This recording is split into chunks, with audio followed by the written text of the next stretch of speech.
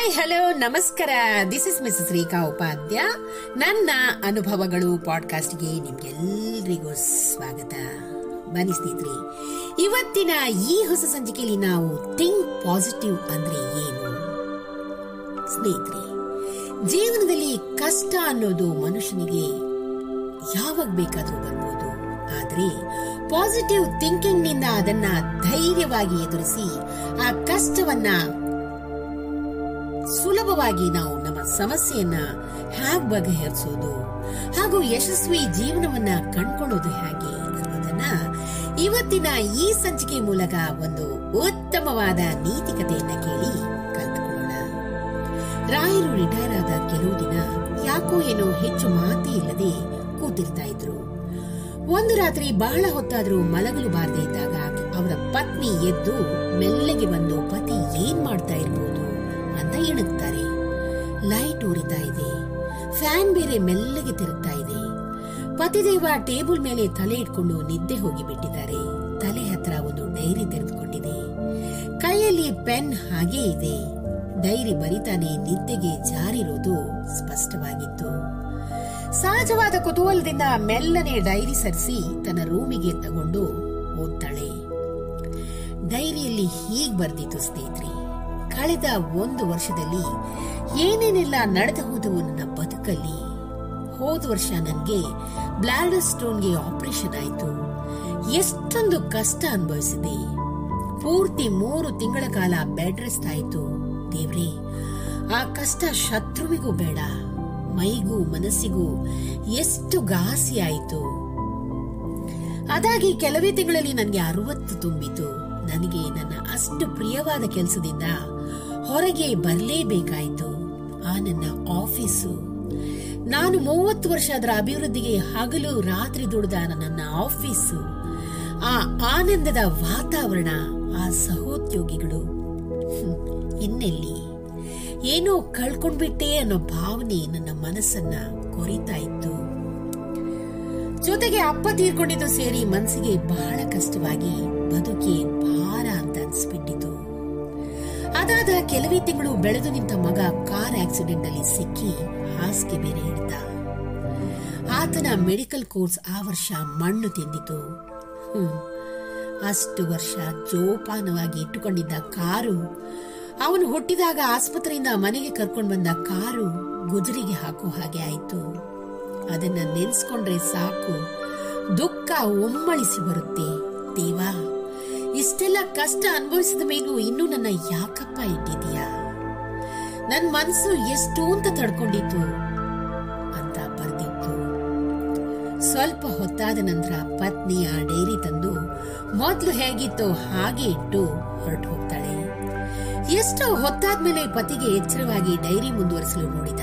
ಅರೆ, ಇದೇನು ಈ ಬರಹ, ನಾನ್ ಬರ್ದಿದ್ದಲ್ವಲ್ಲ ಅಂತ ಓದಲು ಪ್ರಾರಂಭಿಸಿದ್ರು. ಹೊಸದಾದ ಪುಟದಲ್ಲಿ ಹೀಗಂತ ಬರ್ದಿತ್ತು: ಹೋದ ವರ್ಷ ನನಗೆ ಬ್ಲಾಡರ್ ಸರ್ಜರಿ ಆಗಿ ಎಷ್ಟೋ ಕಾಲದಿಂದ ಇದ್ದ ಕಷ್ಟ ದೂರವಾಯ್ತಪ್ಪ. ಸತ್ಯ, ಮುಂಚೆನೆ ಮಾಡಿಸ್ಬೇಕಾಗಿತ್ತು. ಏನೋ ಅಂತೂ ಆ ಹೊಟ್ಟೆ ನೋವು, ಆ ಕಷ್ಟ ಅನುಭವಿಸಿದೆಲ್ಲ ಪರ್ಮನೆಂಟ್ ಆಗಿ ಮಾಯವಾಯ್ತಲ್ಲ. ದೊಡ್ಡ ನಮಸ್ಕಾರ ದೇವ್ರೆ ನಿನ್ಗೆ. ಮೊನ್ನೆ ಅಷ್ಟೇ ನನಗೆ 60 ತುಂಬಿ ಸಂಪೂರ್ಣ ಆರೋಗ್ಯವನ್ನ ಅನುಭವಿಸುತ್ತಾ ರಿಟೈರ್ ಆದ್ನಲ್ಲ, ಅದೇ ದೊಡ್ಡ ವಿಷಯ.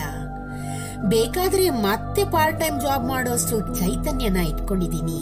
ಬೇಡ ಅಂದ್ರೆ ಮನೆ, ಮಕ್ಕಳು, ಮೊಮ್ಮಕ್ಕಳು ಅಂತ ಸಂಸಾರದಲ್ಲಿ ಆನಂದವನ್ನ ಕೂಡ ಪಡಿಬಹುದು. ಇನ್ನೂ 60 ವರ್ಷ ವಯಸ್ಸು ತಾನೇ, ಆಯಸ್ಸು ಬಹಳ ಉಳಿದಿದೆ. ಅಪ್ಪ ತೀರ್ಕೊಂಡ್ರು ನಿಜ, ಆದ್ರೆ ಎಂತ ಪುಣ್ಯ ಜೀವಿಗಳವರು. 95ರ ವಯಸ್ಸಿನಲ್ಲೂ ಕೂಡ ಅವರು ಹಾಸಿಗೆ ಹಿಡಿಯದೆ, ಯಾರಿಂದಲೂ ಸೇವೆ ಚಾಕ್ರಿ ಮಾಡಿಸ್ಕೊಳ್ಳದೆ ಶಾಂತ ಚಿತ್ತದಿಂದ ಕಣ್ಮುಚ್ಚಿದ್ರು. ದೊಡ್ಡ ನಮಸ್ಕಾರ ದೇವರಿಗೆ.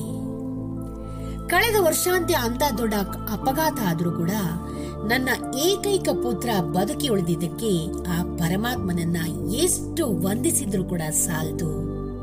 ಕಾರು, ನನ್ನ ಪ್ರೀತಿಯ ಕಾರು ನಿಜ ನುಜ್ಜುಗುಜ್ಜಾಯ್ತು. ಆದ್ರೆ ಆಯ್ತು. ಆದ್ರೆ ಇನ್ಶೂರೆನ್ಸ್ ಕ್ಲೇಮ್ ಹಣ ಕೈಗೆ ಬಂದಾಗ ಮೇಲಷ್ಟು ಹಾಕಿ ಒಂದು ಹೊಸ ಕಾರ್ ತಗೊಂಡ್ರಾಯ್ತು.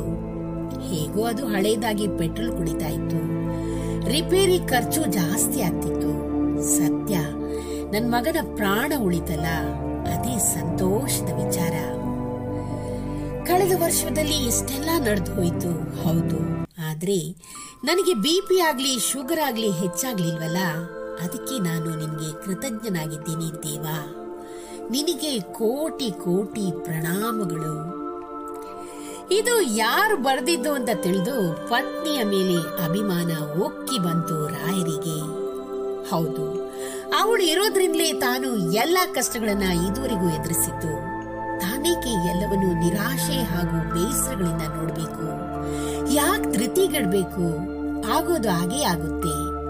ಅದಕ್ಕಾಗಿ ತಾನು ಕುಗ್ಗಿ ಮನಸ್ಸು ಹಿಡಿ ಮಾಡಿಕೊಂಡು ತಲೆ ಮೇಲೆ ಕೈ ಹೊತ್ತು ಕೂಡ್ಬೇಕೆ? ಛೇ, ಸಲ್ಲದು. ಪೆನ್ ಎತ್ಕೊಂಡು ತಾನು ಬರೆದಿದ್ದ ಪುಟಗಳ ಮೇಲೆ ಕಾಟ್ ಹೊಡೆದ್ರು ರಾಯರು. ಬಾಗಿಲ ಹಿಂದಿಂದ ನೋಡ್ತಾ ಇದ್ದ ಪತ್ನಿ, ಬನ್ನಿ ಮಲ್ಗುವಿರಂತೆ, ಅರ್ಧರಾತ್ರಿ ಆಯ್ತು ಅಂತ ಹೇಳ್ತಾಳೆ. ಡೈರಿ ಮುಚ್ಚಿಟ್ಕೊಂಡು ಎದ್ದು ನಡೆದ್ರು ಪತಿದೇವರು. ನೋಡಿದ್ರಲ್ಲ ಸ್ನೇಹಿತರೆ, ಲೋಟದಲ್ಲಿ ಅರ್ಧ ನೀರಿದ್ರೆ ಅರ್ಧ ಖಾಲಿ ಅಂತಲೂ ಅನ್ಬೋದು, ಅರ್ಧ ತುಂಬಿದೆ ಅಂತಲೂ ಅನ್ಬೋದು. ಅದು ಅವರವರ ದೃಷ್ಟಿ ಕೋನವನ್ನ ಅವಲಂಬಿಸಿದೆ ಅಲ್ವೇ? ಹಾಗೆ ನಮ್ಮ ಬದುಕು ಹಗುರವಾಗಿರ್ಬೇಕು ಅಂದ್ರೆ ಯಾವಾಗ್ಲೂ ನಾವು ಪಾಸಿಟಿವ್ ಆಗಿ ಥಿಂಕ್ ಮಾಡೋದನ್ನ ಕಲೀಲೇಬೇಕು ಸ್ನೇಹಿತರೆ. ಆವಾಗ್ಲೇ ನಾವು ನಮ್ಮ ಜೀವನದಲ್ಲಿ ಬರೋ ಕಷ್ಟವನ್ನ ಎದುರಿಸಿ ಧೈರ್ಯವಾಗಿ ಅದನ್ನ ಪರಿಹಾರ ಮಾಡಿಕೊಂಡು ಜೀವನದಲ್ಲಿ ಯಶಸ್ಸನ್ನ ಖಂಡಿತವಾಗಿ ಗಳಿಸ್ಕೋಬಹುದು. ಏನಂತೀರಾ? ಈ ಒಂದು ಚಿಕ್ಕ ಕಥೆ ನಿಮ್ಗೆ ಇಷ್ಟವಾಗಿದ್ದಲ್ಲಿ ದಯವಿಟ್ಟು ಇದನ್ನ ಲೈಕ್ ಮಾಡಿ, ಶೇರ್ ಮಾಡಿ ಹಾಗೂ ನನ್ನ ಪಾಡ್ಕಾಸ್ಟ್ ಅನ್ನ ಫಾಲೋ ಕೂಡ ಮಾಡಿ ಸ್ನೇಹಿತರೆ. ಧನ್ಯವಾದಗಳು.